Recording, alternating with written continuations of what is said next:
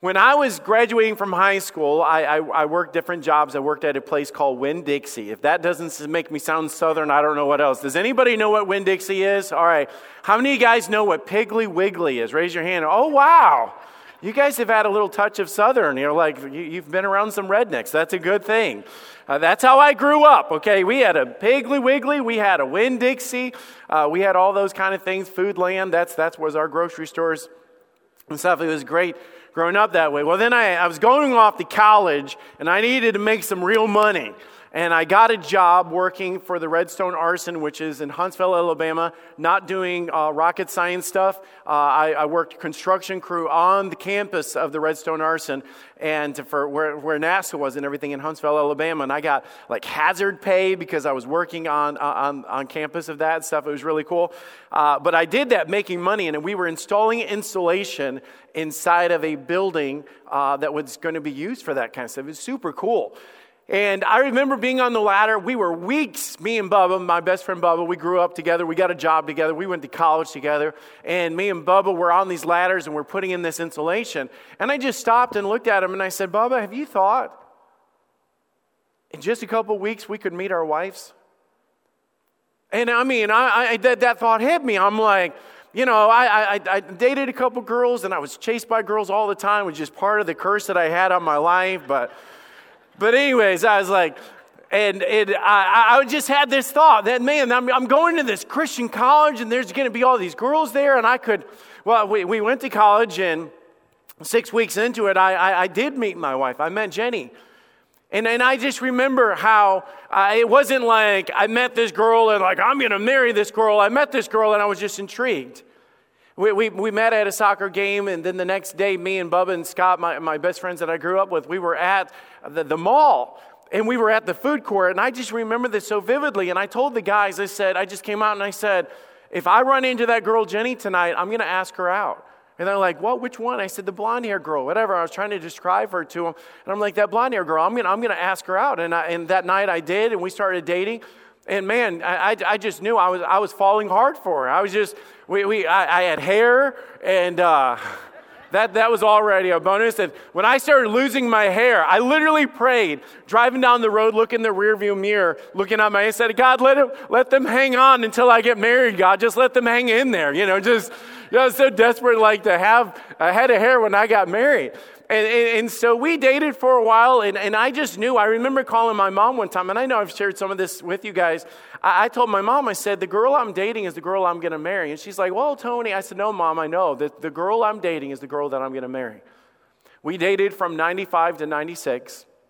96 to 97, we got engaged, and we're engaged. We were married on May 10th of 1997. We started our life together. May 10th of 2000, so exactly 3 years later, we graduated together. And we walked the aisle on May 10th of 97, and we gave our lives to each other on that altar. And we walked in another church for our Bible college degrees on May 10th of 2000. We got our diplomas on that day, and God allowed us to share that time together. Well, then I got a phone call from this church in Columbus, Ohio, and I got invited to come up here. And I came in to be the youth pastor, and it was completely just blown me away that I would have the opportunity to do this. And God blessed us with 3 kids. And we had Jordan, Logan, and Morgan. And you say, so what is the point of all that? Let me tell you, we've been through a lot. This year we'll be celebrating 26 years of being married, and it's been ups. 26 years. I've been blessed with that amazing woman for 26 years. And but in that time, I'm just being real. There was times that it was really amazing and times that it wasn't. There was times that we were getting along so well and times that we didn't even want to be in the same house. Is that, well, you're a preacher. Well, I'll tell you, you're a Christian. So there you go, all right? We're going to start calling this out. Marriage is not easy. But I can tell you at the beginning of it, I remember when we first started dating, we would go to this place, it's just a hangout lounge, and we would sit on the couches in this room and just sit there for hours. I'm not joking, for hours, and just talk. What's your favorite thing to do with this? And I grew up this way. And hey, have you ever been to Six Flags? Have you ever rode this? Have you ever done this? And it's just constantly investigating, whatever. Do you know what that does? It just brings you closer together. And then you're talking about getting married and your vision and like going to a church. And I remember when I was telling her that I'm struggling with the idea that I might be called to preach, and I'd be leaving computer science degree to be able to go into youth ministry. And I remember her telling me that she's praying for me to make this change. And when I tried to change my minor and all this time that we're going through life together, God's just bringing us together. And then kids come, and jobs come, and problems come, and sickness comes, and schedules, and all this other stuff, and sometimes it pulls you apart, but it's a struggle. Can I tell you guys this? There is no such thing as you putting your marriage on autopilot. There's no such thing as you not investing in your marriage and you'll be okay. So if you go on vacation, this is what you normally do. This is what a lot of people do. You're going to go to your refrigerator. You're going to go to the fruit and stuff that you have. You're probably going to throw a lot of that out. Because if you leave it in the fridge, if you leave it on the counter when you come back, what's going to happen to it? It's going to stink. It's going to rot. It's not going to stay fresh. It's going to get stagnant. It's going to wilt. It's all these different things because that's just what happens to it. It's part of the curse of this world that nothing self-maintains. Nothing does. Just leave anything. Even we're talking about some of the issues with the building and stuff like that. Last week we had issues with the lights turning on. Why? It's 40-some years old. It's just worn out and things like that. Just problems come. It's the same thing with marriage. Problems come.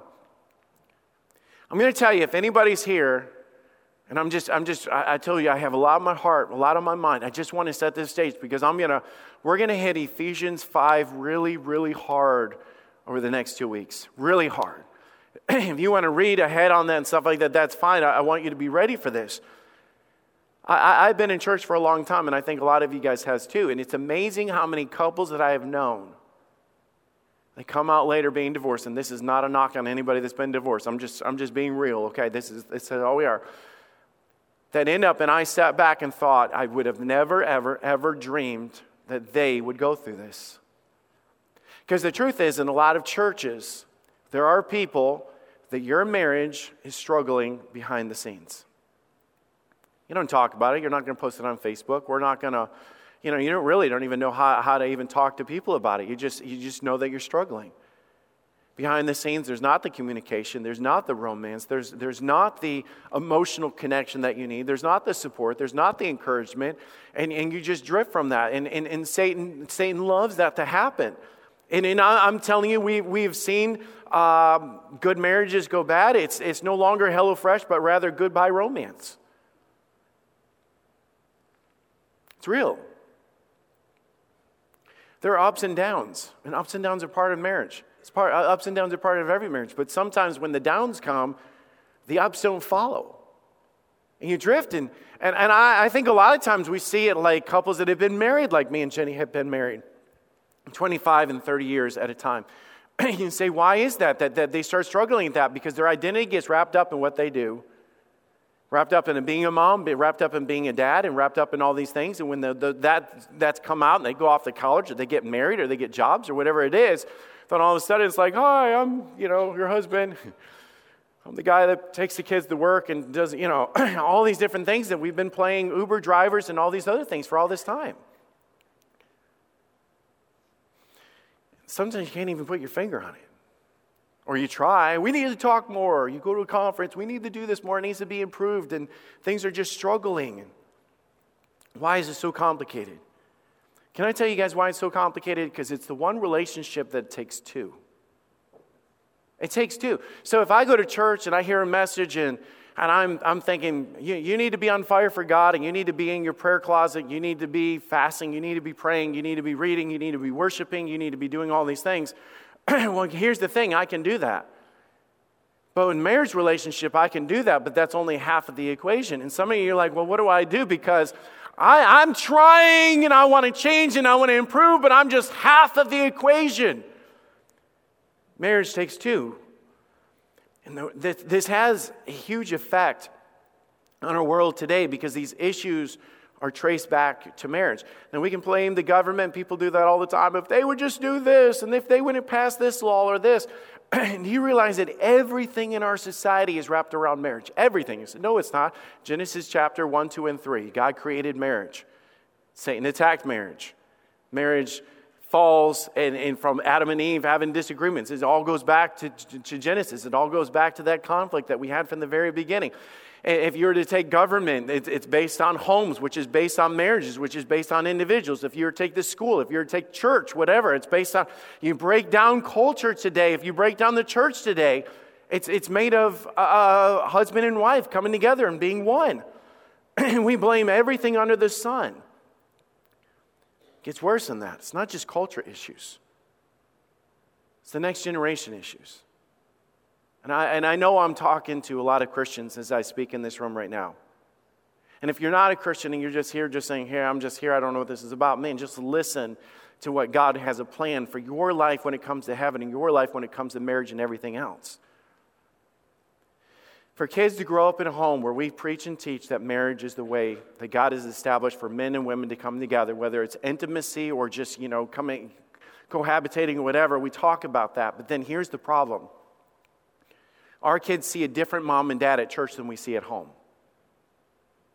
Mom and dad at church, walking around, has this impression that they have it all together. They sing in the choir, they teach classes, they greet at the door, they lead in one or whatever it is. And man, everybody thinks they're great. But man, behind the scenes, what people don't know is mom and dad argue about everything. And behind the scenes, mom and dad, there is no romance and there is no date nights and there is no edifying one another. It's just miserable at home. And our kids are observing this constantly. And we're telling them, one day you'll meet somebody special and get married. And they're like, man, I hope not. You know what I'm saying? It's like, if that's my future and if that's what I have to look forward to, I don't want it. It doesn't matter the facade that you put up at church. They see the real you.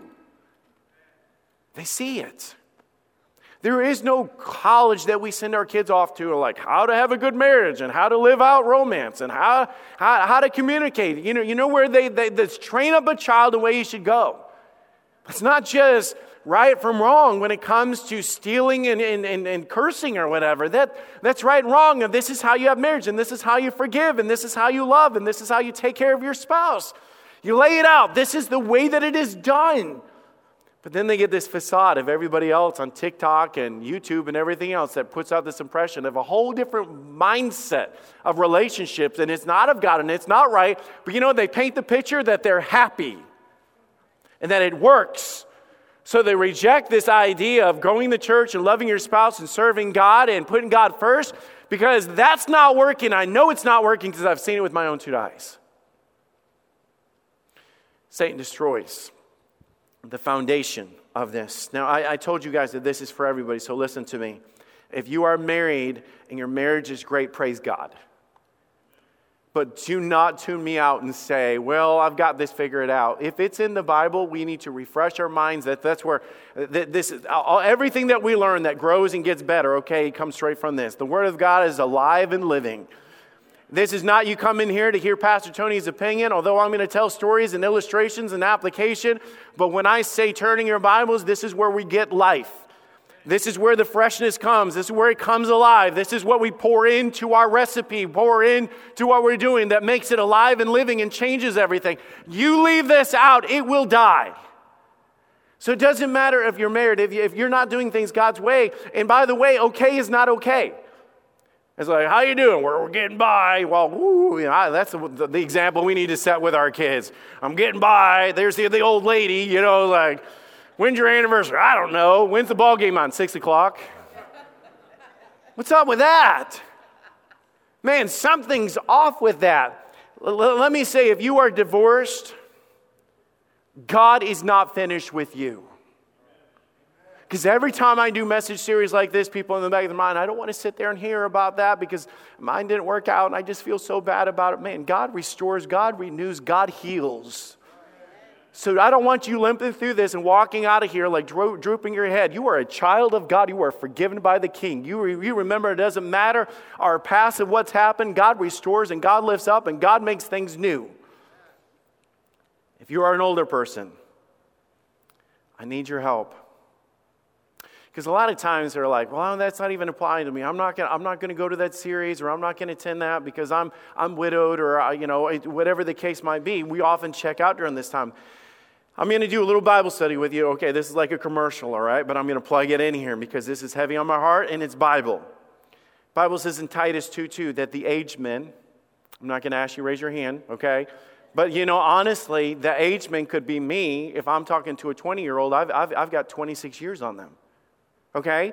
And it talks about them being temperate and sound in charity and sound in their faith. And then it says in verse 3 that likewise it talks about the aged women. I'm not going to ask you to raise your hands on that. So it talks about their holiness and not false accusers. It talks about them being teachers of good things. Who? The older people.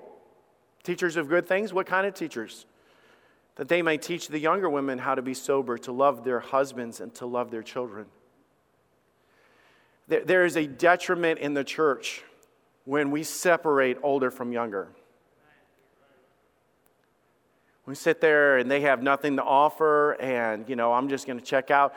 When you're older, you've gone through some things. You've already sent your kids off to college. You've already had an empty nest. You already know what those stages of life are, and they're just thinking about it in theory and wondering what it's going to be like. You've already been through it to tell them. It's called wisdom.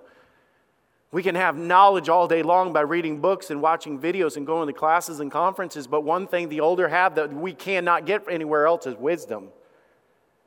When we start rejecting wisdom, the Bible calls us fools, according to the book of Proverbs.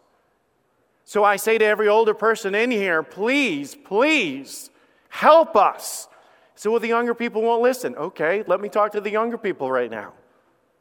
I'm not talking about them and older people. I'm not talking about you shoving your opinion down people's throats like it. And I think that's the difference. But when we know wisdom that comes from God and we know mentorship, it can change the next generation. When I've been through some things and I know it is right according to the Word of God and I pass it down. And I think sometimes we leave out the Bible with that. And that's why I'm here. If you say, I don't know all this stuff when it comes to Ephesians 5, I couldn't explain it to my kids and my grandkids, then show up next 2 weeks and learn how. Because they're going to have marriage problems. Or you're going to have that grandson or that granddaughter come visit at your house, and they're going to, well, one day I might marry that boy. Do you know what marriage is? Can I tell you what the Bible says? And this is what it takes. So please don't check out. The Bible talks about being an example. Verse 7 of that same passage, in all things, showing thyself a pattern of good works. You know who he was talking to? The older people. I think it's time that the younger people start paying attention to the older people. And I think it's time for the older people to step up and start mentoring the younger people. You say, where are you getting that? Straight from God's Word. And God's Word always works. And I say this, if you are single here, don't wait till you're married or going through marriage counseling or waiting till you're going to the premarital counseling to get ready for a wedding. Now is the time to write these things on your heart that you know how to live it out when you get there.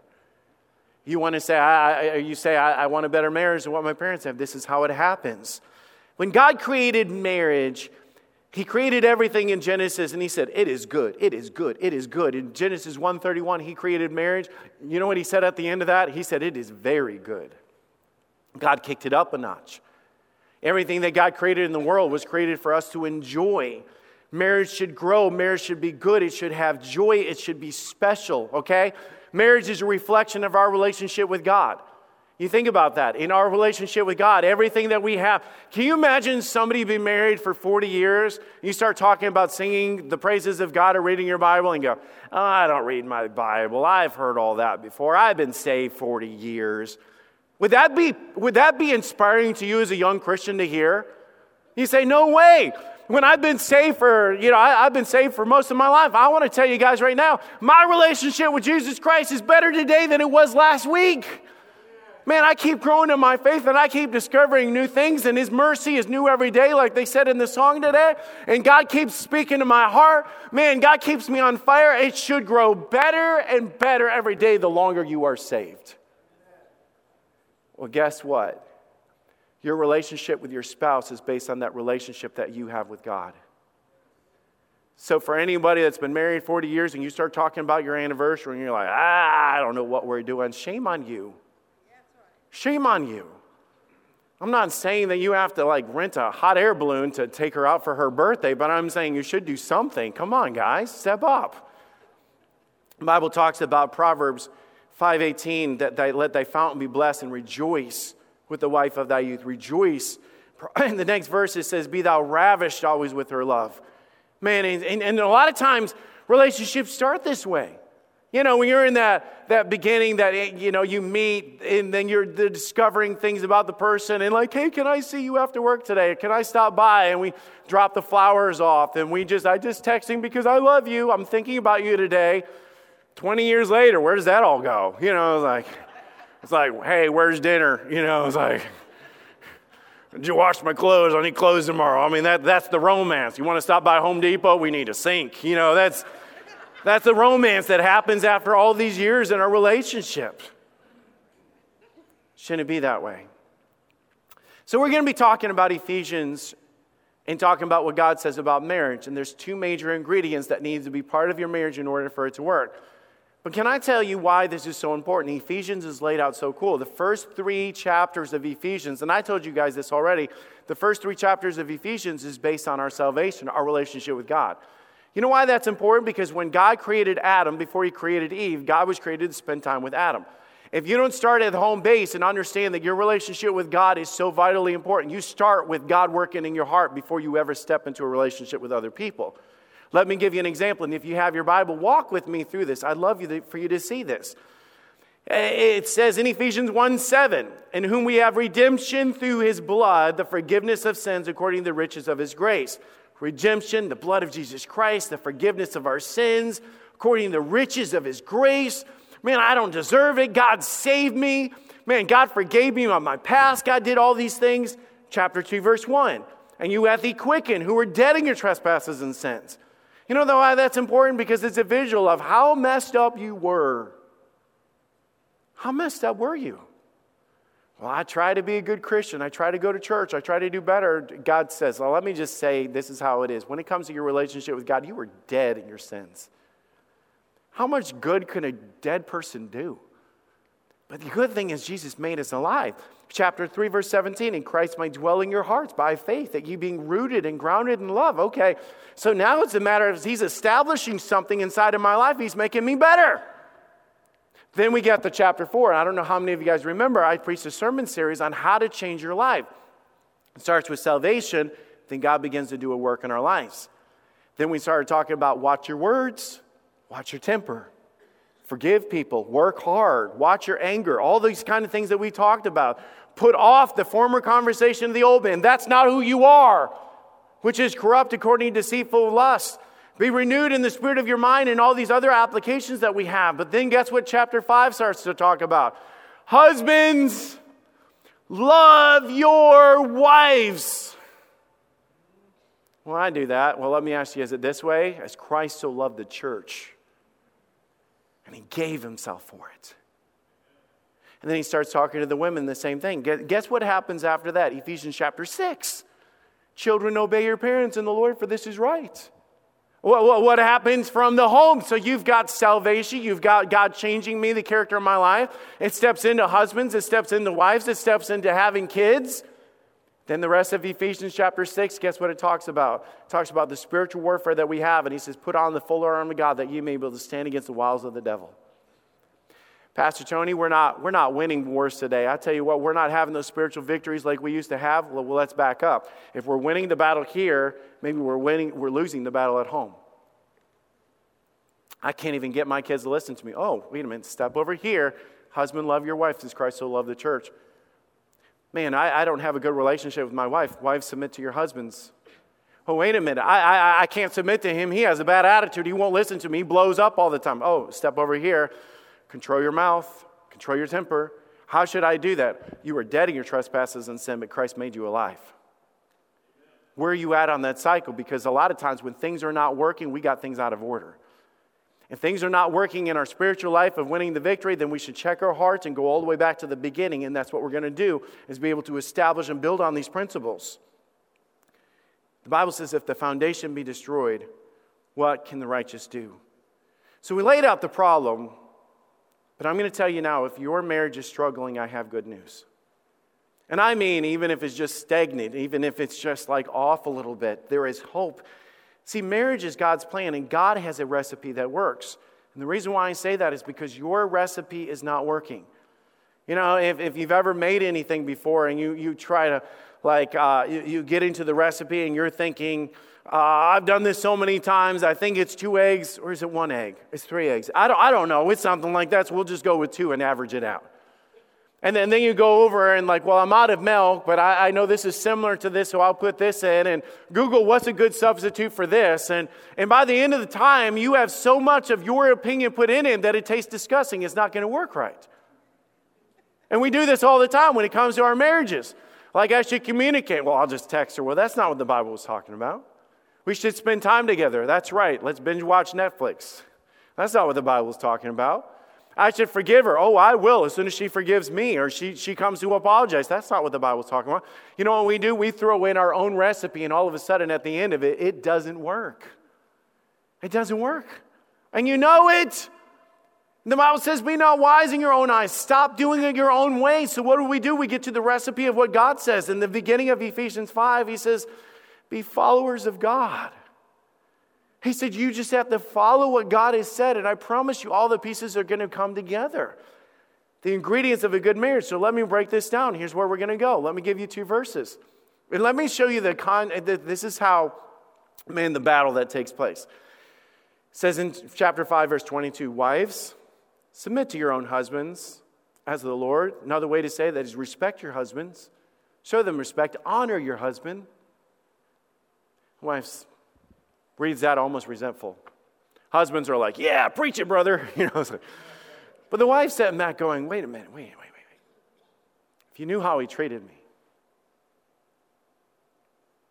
He'll walk through the door of the house and act like he's Lord over everything. Getting the words, I love you, is like, man, that would be great. I will work and come home, and all she can tell me is what I did wrong, what I said wrong, and what I didn't get done. Yeah. Thank you for your piece of advice, but that's not real life.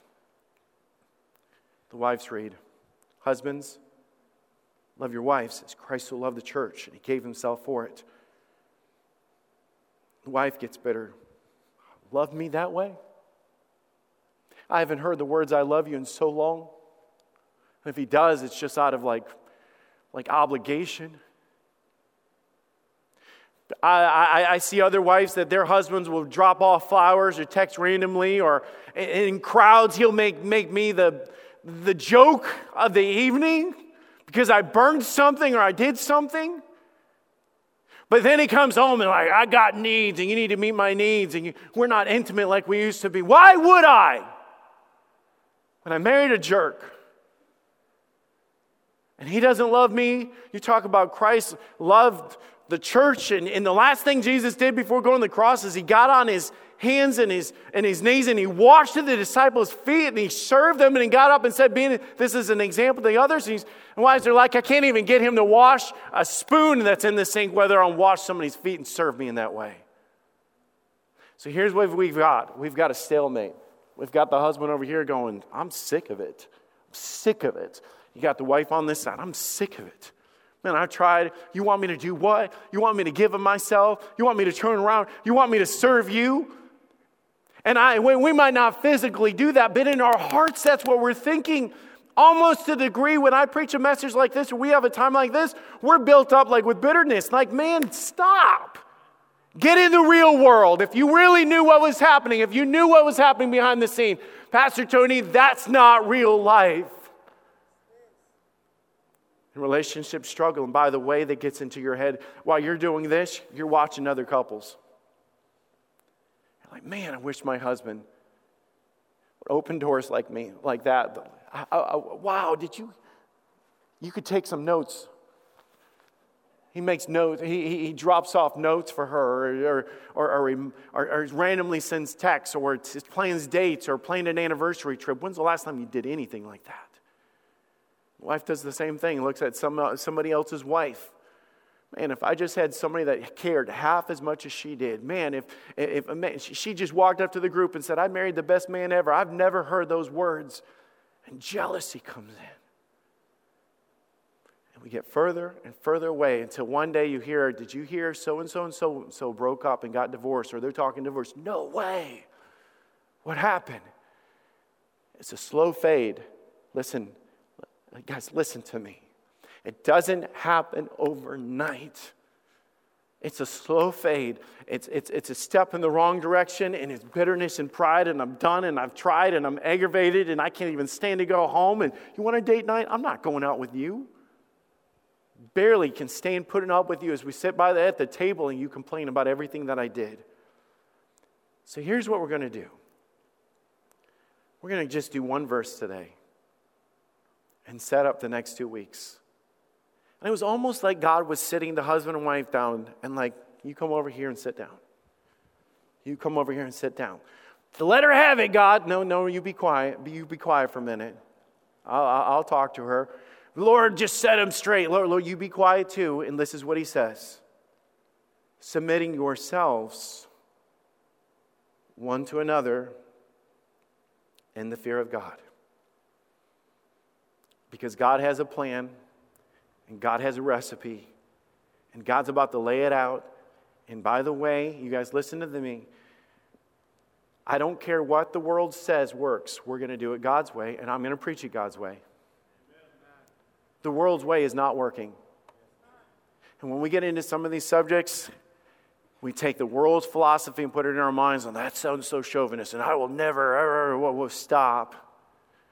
We belong to God, and God has a plan, and God's way works.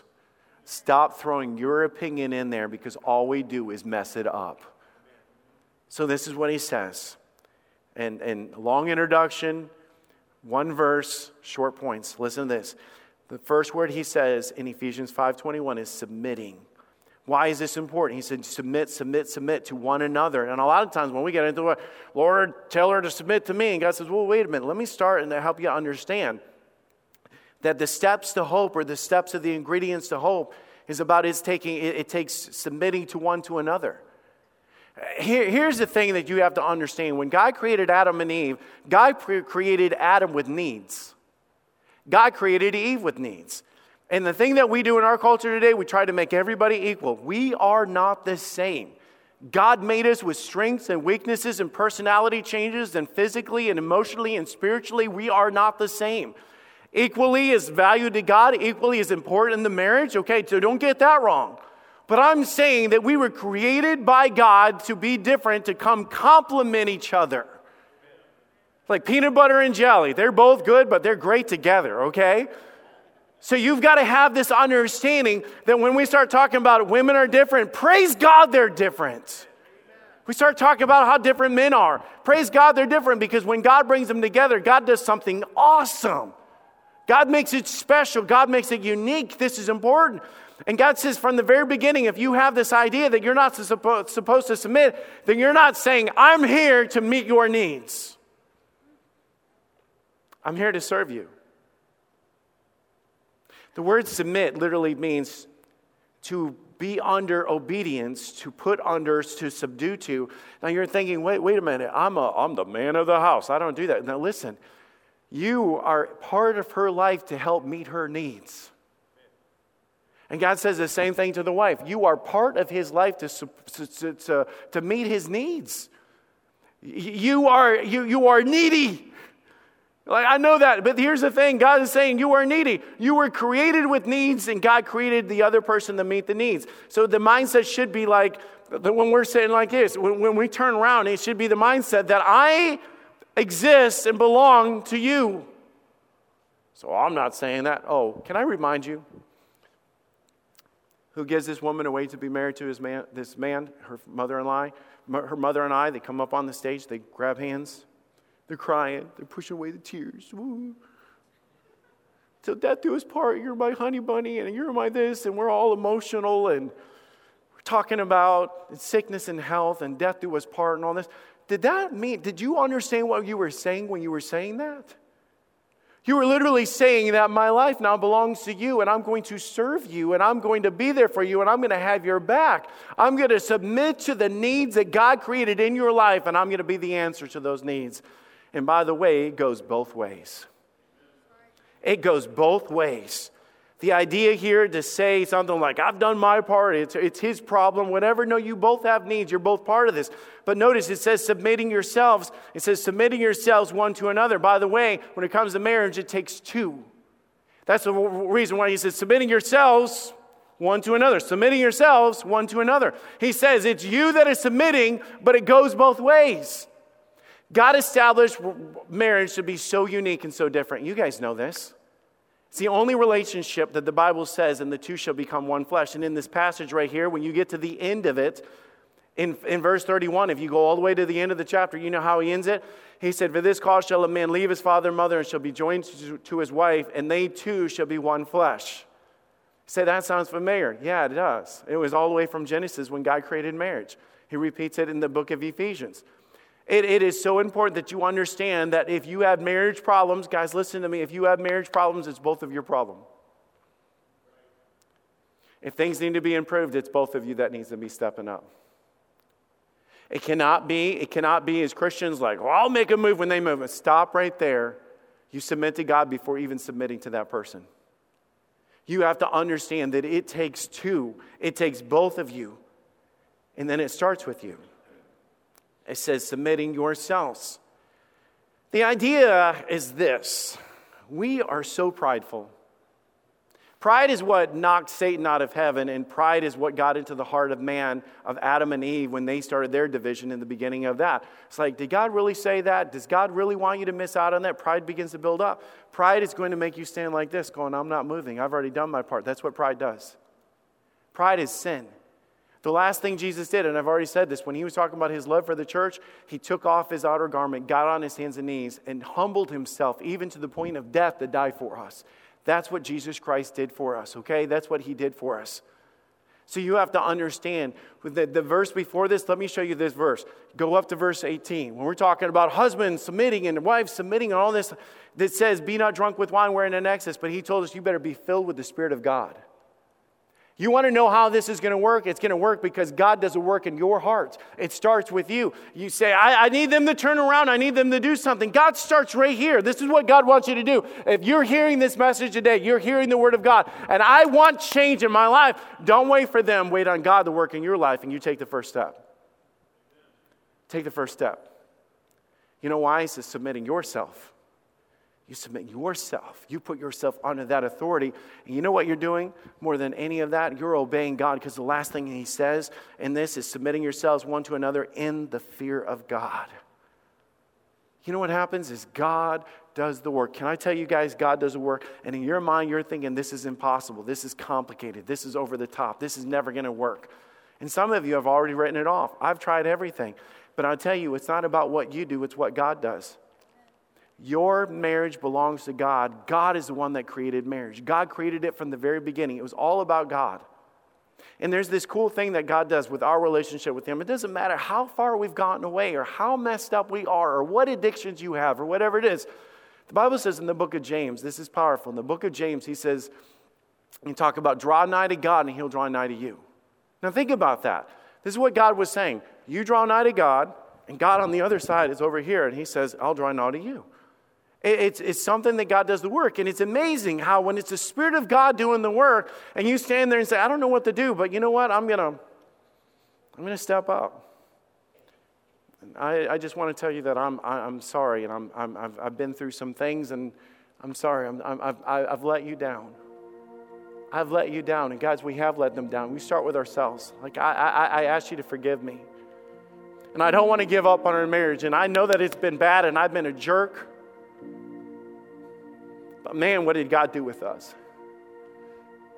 Man, when we were so messed up in sin and so far from God, Jesus just makes that first move, and he stepped into our lives and forgave us. But I can't do it. The Bible says in the fear of God, that's literally understanding not the fear of God like I'm going to run from God and fear, but in respect of God. When God says, I'm going to do a work in your life, know that when God's doing a work in your life, the two shall become one flesh. God's going to do a work in their life. And all of a sudden, we start making dying to ourselves and letting God do the work in our lives. And we're going to hear next week some of the ingredients, and you're going to walk out of here and like, I don't know, that's crazy, but I'll try it. And your spouse over here is like, what is that? I haven't seen that in 10 years. I gave up on her. I gave up on him. And I thought maybe he changed so much that I would never see that. Okay, I'll play this game. You say, wow, that's cool. No, that's God. That's how God works. Because God never set up marriage to fail. God made marriages to thrive. And if they're not thriving, we're missing something in the recipe. So I'm just asking you as a big challenge as I open this up. And you said, man, we didn't get very deep. I know. I needed to say these things, okay? We needed to say these things. Now let's come back next week and get ready to do a deep dive into these things and understand that there's 2 vital ingredients that your marriage will never, ever work. It won't work unless these things are there. So what do? Start off this way. Just follow, submitting yourselves one to another. You have to understand that you've got to put yourself under God's authority. You've got to be willing to say no to yourself, and I was created for them. It takes 2, but it starts with you. And you've got to make this step in order for God to do the work, because God does it in the fear of God. We do it underneath the relationship and the authority of God. But God does great things. So if you say, man, we're beyond hope, don't give up. Don't give up.